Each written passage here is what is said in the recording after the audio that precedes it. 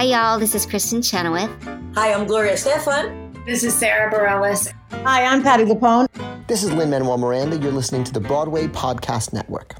Lucky Land Casino, asking people, what's the weirdest place you've gotten lucky? Lucky? In line at the deli, I guess? Aha, in my dentist's office. More than once, actually. Do I have to say? Yes, you do. In the car before my kids' PTA meeting. Really? Yes. Excuse me, what's the weirdest place you've gotten lucky? I never win and tell. Well, there you have it. You can get lucky anywhere, playing at LuckyLandSlots.com. Play for free right now. Are you feeling lucky? No purchase necessary. Void where prohibited by law. 18 plus. Terms and conditions apply. See website for details.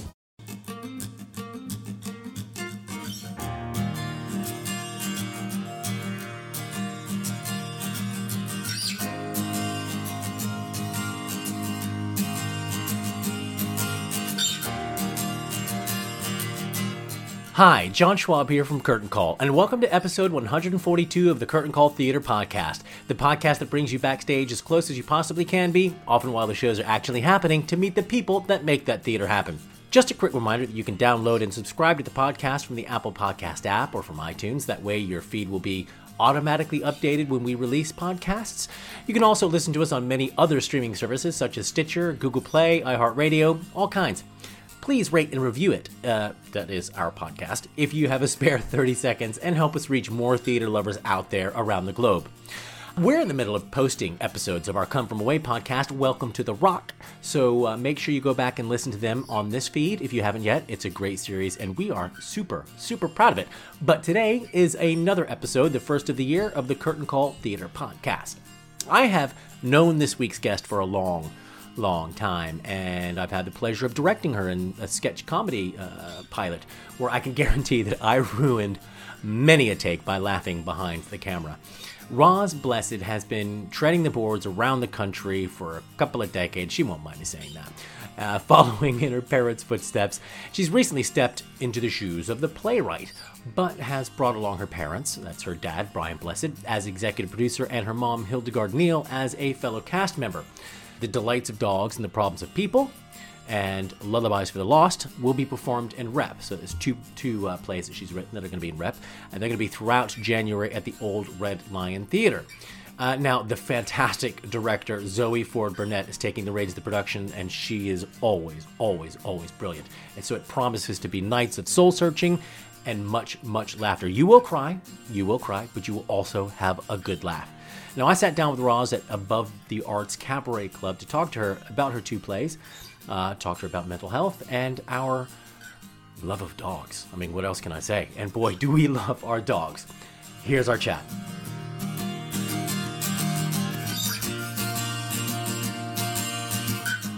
Roz Blessed.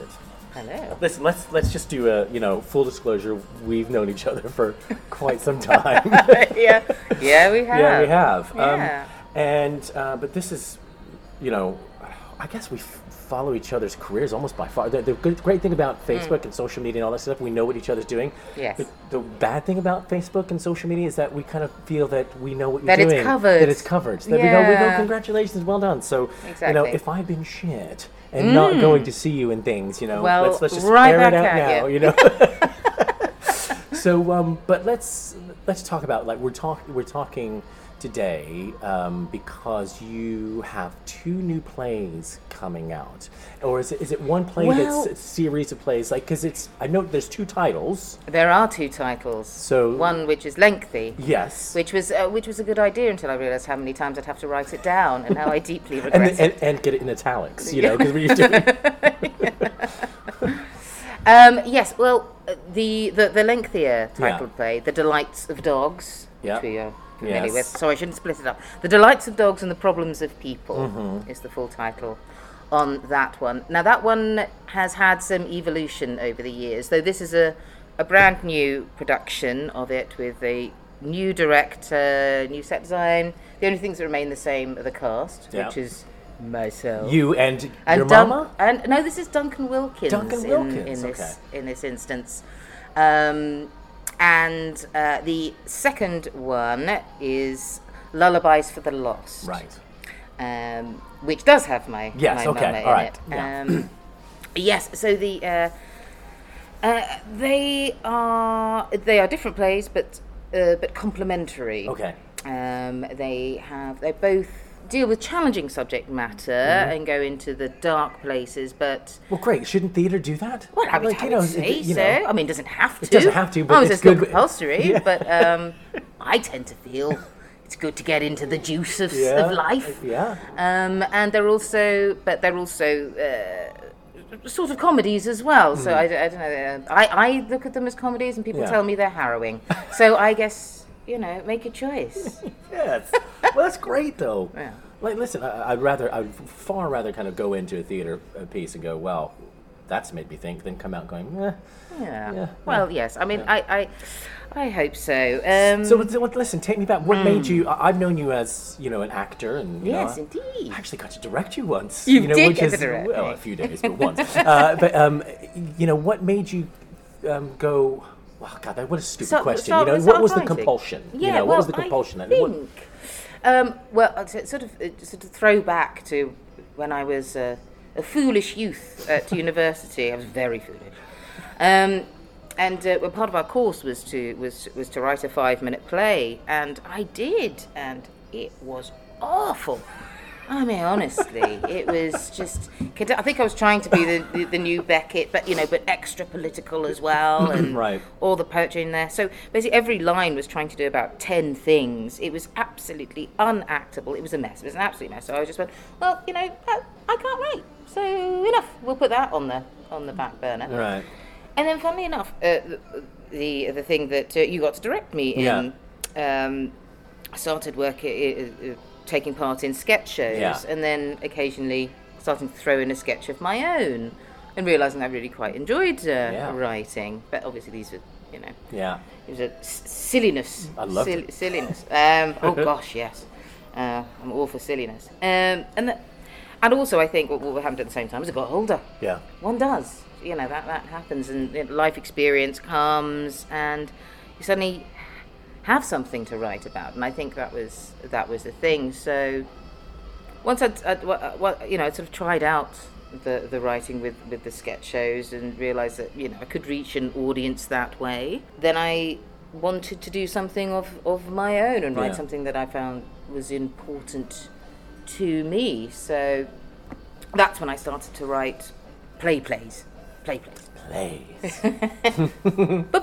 I think that starting in sketch comedy was helpful to bring that humour in, because I never wanted to lecture in my shows, even though the subject matter is hefty. If you don't have the comedy in there, I think you can run the risk of being quite preachy, or I would switch off. Yeah, we'll get mired down. If you just bombarded over. Though some people do that brilliantly. I, however, can't. I need to. Well, but that's what I mean, obviously, you're a funny person, and I've, in performing as well. Like you have one of the best poker faces in the business. Like you literally say the most absurd things with a straight face. It's brilliant. But, I mean, so you write what bring that experience into it. I mean, so would you say that? For people that haven't done the writing, like just to be able to have done an exercise of write a 5-minute play, just to have done it, going, you know what, I'm going to get this out, even though it's crap, I'm just going to put something down, and then I've broken that, wall down, that little tiny, or taken a few bricks out of the wall. I think it's brilliant, I have to say. It doesn't, you don't have to stick it on a stage if you don't feel you want to, or that you're ready. What I found on The Delight of Dogs and the Problems of People, which was the first one, which evolved over several years, but it's about my experiences, though it's an amalgamation and with fiction in there as well, but my experiences of being in abusive relationships, of which I have had more than one, in different ways. This concentrates more on the psychological side. It's not very violent. But I never forgave myself for continuing to find myself in the same patterns, and I was thinking, what was wrong with me? I must be weak, I must be wrong, there must be something amiss there. And having written it down, and then sort of studied it, then as an actor study it again, it sort of puts it at 2 removes and you can look at things much more objectively, and it enabled me to forgive myself for a lot of the stuff that I'd done over the years. I've always found it easier to forgive partners and see their point of view and see where they come from. Yeah. But I'd found it very difficult to forgive myself. I mean, just segueing off here a bit, that's also something I wanted to put into The Delights of Dogs. It's not about like a monster and a victim. It's about how easily life can take the wrong turn. We're fragile emotionally and mentally, and it's very easy for quite nice people to end up quagmired in something really very wrong and of course dark. Well, we fight and strive for the easiest way out of something, and if it means people pleasing to make sure that your day gets over quicker, or that it stops a fight quicker, and nature abhors a void. Like, if there's a void of any emotion, we will fill it. We will, like, as human beings, go, well, I'll throw extra emotion into it for you that you don't have any. Let me throw some in there for you, and then it's freaking exhausting, And but I think you found a way to channel it, like, which I completely admire, Roz. I think that it's amazing because it's also, with you. Reading what we got through about the plays and, Lullabies for the Lost and Problems with People, The Delights of Dogs, it's kind of go, everyone's touched by mental illness in some way or the other. Everyone is. So it takes real courage to kind of, to get through that. And, I would say courage is not the absence of fear. It's, the embracing of faith, that you have something that people need to hear and you go with it. You've done this, but what was the impetus to kind of get it out there? Like, so you've done it. I found, having put on, just for small invited audience, that it touched people, and they were inclined to then tell me their stories afterwards. I remember with Delight of Dogs, this woman coming up to me in tears afterwards, and saying, "You've opened a door that I had shut for 25 years." Amazing. And I think that is the point, and not just people who had found themselves in the more of the, for want of a better word, victim role, but also people who said, "I was abusive. I see it now. And thank you for not making us out to be some sort of evil." When I realised it was making a difference to people when they were opening up about things, starting to reevaluate what had happened to them and feel better and less alone, I was like, now I think I have a responsibility to get this right, and I think I have a responsibility to get this out to more people, because if it's helping, what do we want to do? Yeah. That's the point, isn't it? I mean, that's totally the point. And it was the same with Lullabies for the Lost. I was, what can I write about now? What else do I know about? Mental health. I've got a bundle in my bag for that. I've had it all, babes. I've done them all. So, and I can't be and it transpires, very much not the only one. And within Lullabies for the Lost, there's more. In Delight of Dogs, there's 2 characters. In Lullabies for the Lost, there's actually 9, but 8 people who are telling their struggles. Oh, wow. But there's only 2 of you in it, right? No, in Lullabies for the Lost, there's a cast of 9. Okay, got you. All right. Okay. A wonderful cast of 9. Wonderful. I love you all. You're absolutely brilliant.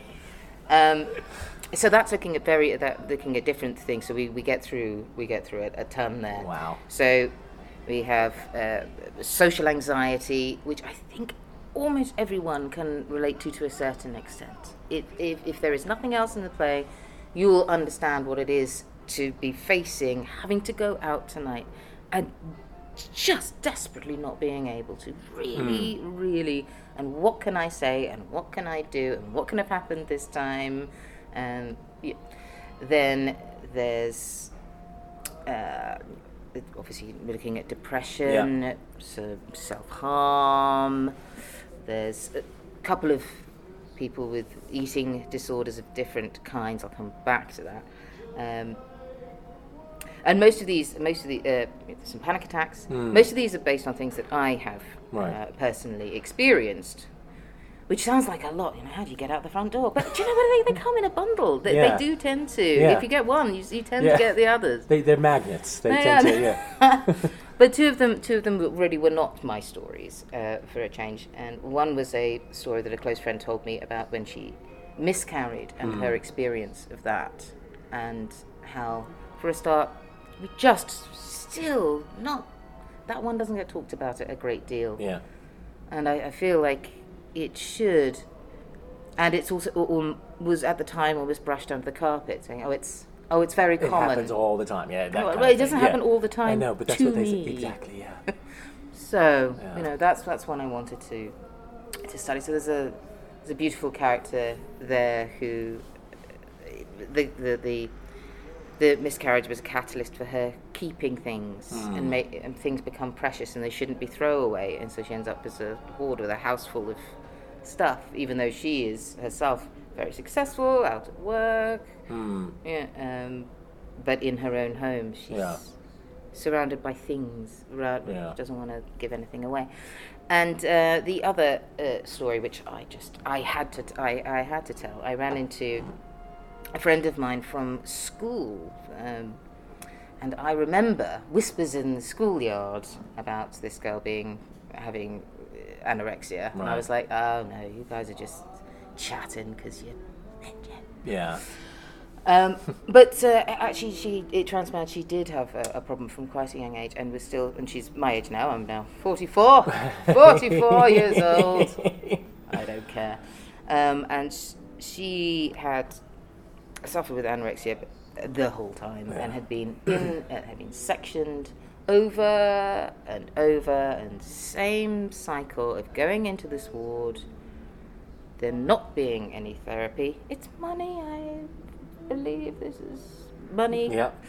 And it just eating to get out again and starting the cycle over and over and over. And the story that she told me about the conditions in this eating disorder unit, it blew my mind. It really sounded like One Flew Over the Cuckoo's Nest plus in a haunted forest 100 years ago. I mean, and it's not. It's right on the doorstep, and it's now. So one of the stories is just a day in the life there. And it pretty much speaks for itself. I said to her, "Do you mind if I tell this story?" Yeah. She was like, "Please, please do." Yeah. So we sat like we are now. Yeah. Got my little microphone out, and she just told me what went on. How wonderfully cathartic, though, to be able to do this for your friends. It's not why you're doing it, but you're doing it because you need to tell a story. And the support that you've had in getting it on stage as well has been pretty good. Is your dad exec producing or something like that? He is. And your mom is in one of the plays, and so your friends have helped you out with the stories. I mean, this is an incredible amount of support. Oh, absolutely. Because we know what it takes to put on a production. It's not. It's no joke. No, it's no joke. It's horrible. Why anybody would want to do this? But we need to do this, obviously. So, just tell me a little bit about the support, Roz. Well, I mean, it was really wonderful. My parents have always been very supportive of my writing, but it's always been just my thing. It's been something that I had separate, and especially with my dad's Brian Blessed. If anyone hasn't clinked that, so Brian Blessed, big yes.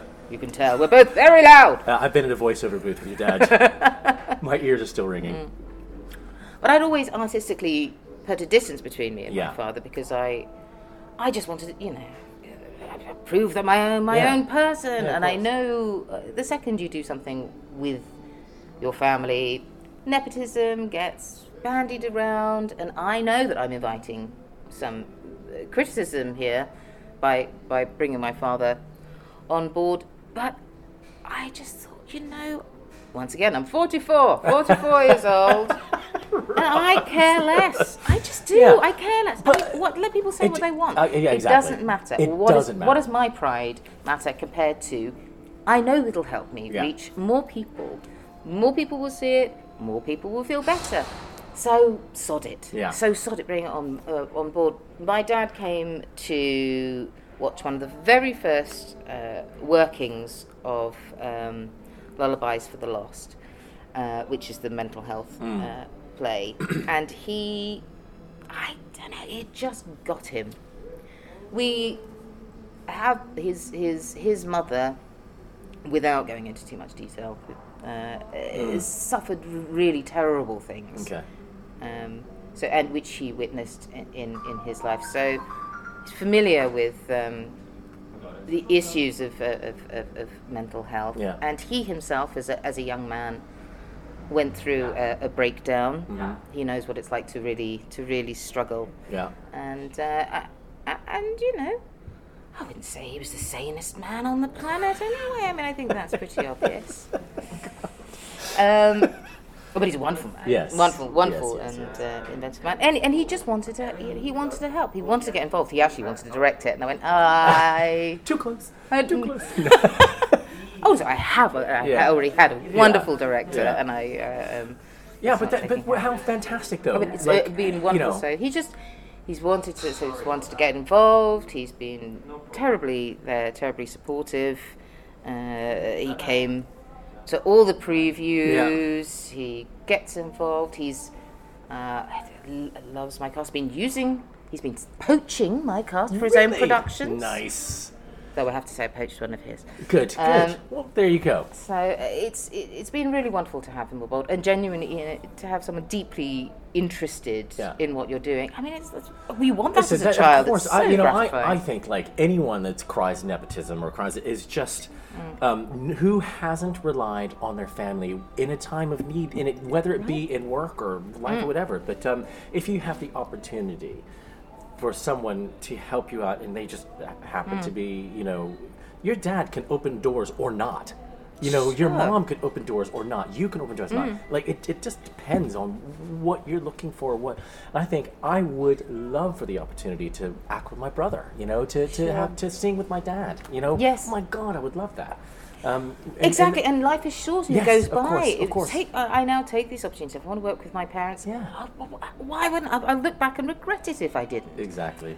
Speaking of which, so my mother I wanted, in the previews with Lullabies for the Lost, I felt like I left things on a very negative note. I was saying, well, there are these dark places and there are these dark challenges, but I wasn't really offering any solutions. So I was just saying to people, I'm like, and there you go. Good night.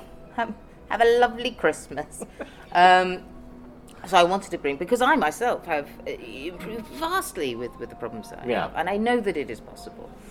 So I wanted to have a voice of reason in there and voice of hope. And who better than my mother? Who better than my mother, indeed? She's the most superb actress. I can't even begin to tell you. So having her on board to speaking words of wisdom, as they say, is an absolute honour. So I think it's brilliant. Yeah. So tell me where, when, what? Where can we see it? And well, it is going to be on at the Old Red Lion Theatre, Islington. And great theatre people. So they are lovely, and they're so supportive and really properly interested in the arts and helping people. And they're so supportive. Couldn't be more on board, which I love.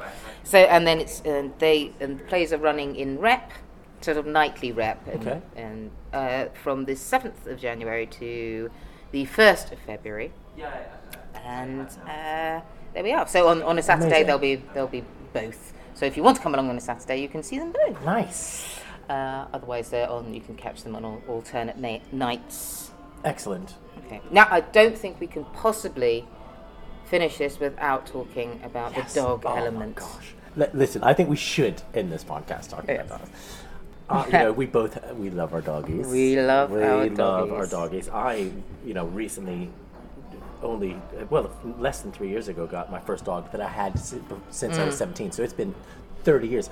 I'm Congratulations. 47. Oh, Let's talk about and I spent 30 years, plus without a dog, having grown up with a dog. Yeah. And never not having a dog.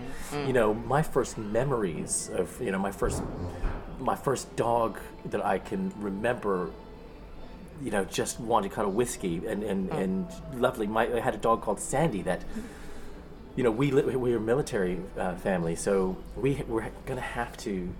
We couldn't take our dog overseas. We couldn't take the dog, so we took Sandy away to get put down. Oh no, obviously not. And she broke out and ran. She found her way back to us. A month later, we heard scratching at the door, and it was our dog. My dad said, "Well, we can't. That's it. So we love doggies. Yeah. But what? I know how much you love doggies, so let's talk about the doggy element. Well, the truth of it is,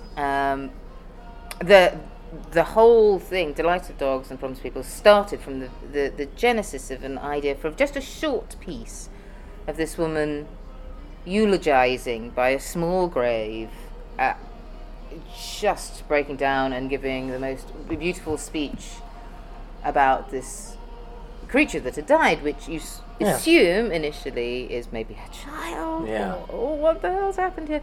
And then you realise that she's talking about her dog. And that was how this all started. But then what the dogs became in both the pieces is the support. When you are suffering, when you are so depressed you can't get out of bed or do anything, your dog will get you out of bed. Your dog will get you out of bed because you have to.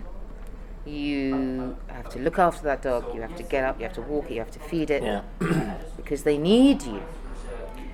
And the payoff is when you cry, or even when I have a Staffy who is what do I call him?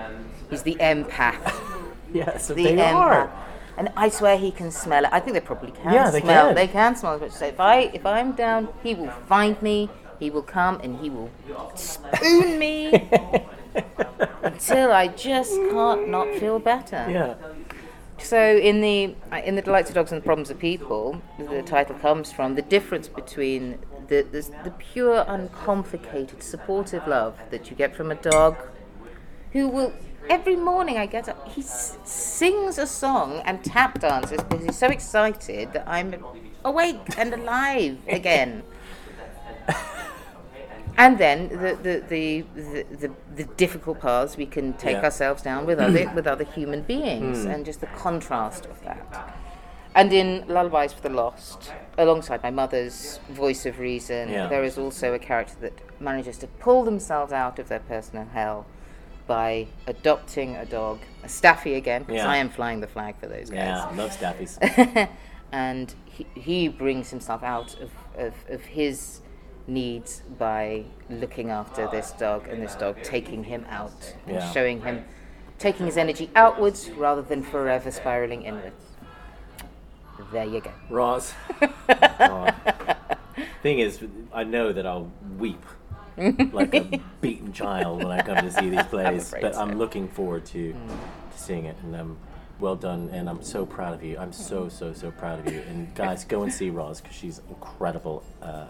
I know you're an incredible actor. I cannot wait to see how incredible you are at playwriting as well. So lovely to see you.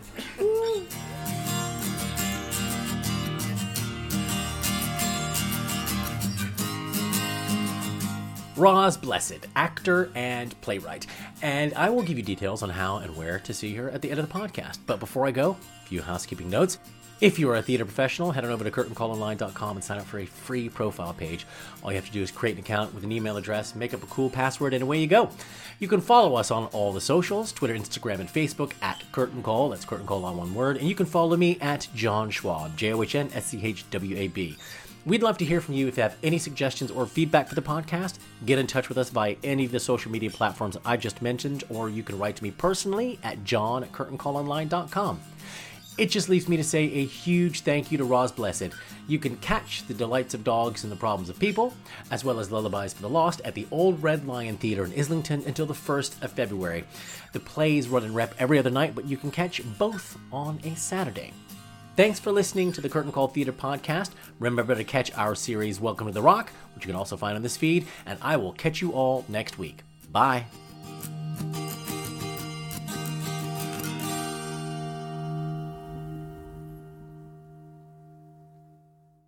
Have you ever wondered how your favorite performer actually feels? Well, here's your chance. Welcome to The Quiet Part Out Loud with me, Bobby Steggert, Broadway actor and now a therapist to a whole host of Broadway creatives. Part interview, part therapy, this is not your typical podcast. We'll go right to the heart of things with some of your favorite artists, what they still struggle with, what lessons they've learned, what they haven't figured out yet. There's enormous power in saying the quiet part out loud. Are you listening? Hey, it's Leslie Odom Jr. here on the Broadway Podcast Network to tell you about the Rise Theater Directory, a program of Maestra Music. Rise is a national online resource designed to connect and empower backstage and administrative and creative theater professionals from underrepresented backgrounds. If you work or aspire to work in the theater community, this can help you find your next project. And if you hire theater professionals, search the Rise Theater Directory to find your next team. Create your profile now and get more information by visiting risetheater.org. That's theater with an RERISETHEATRE.org, because only together we rise.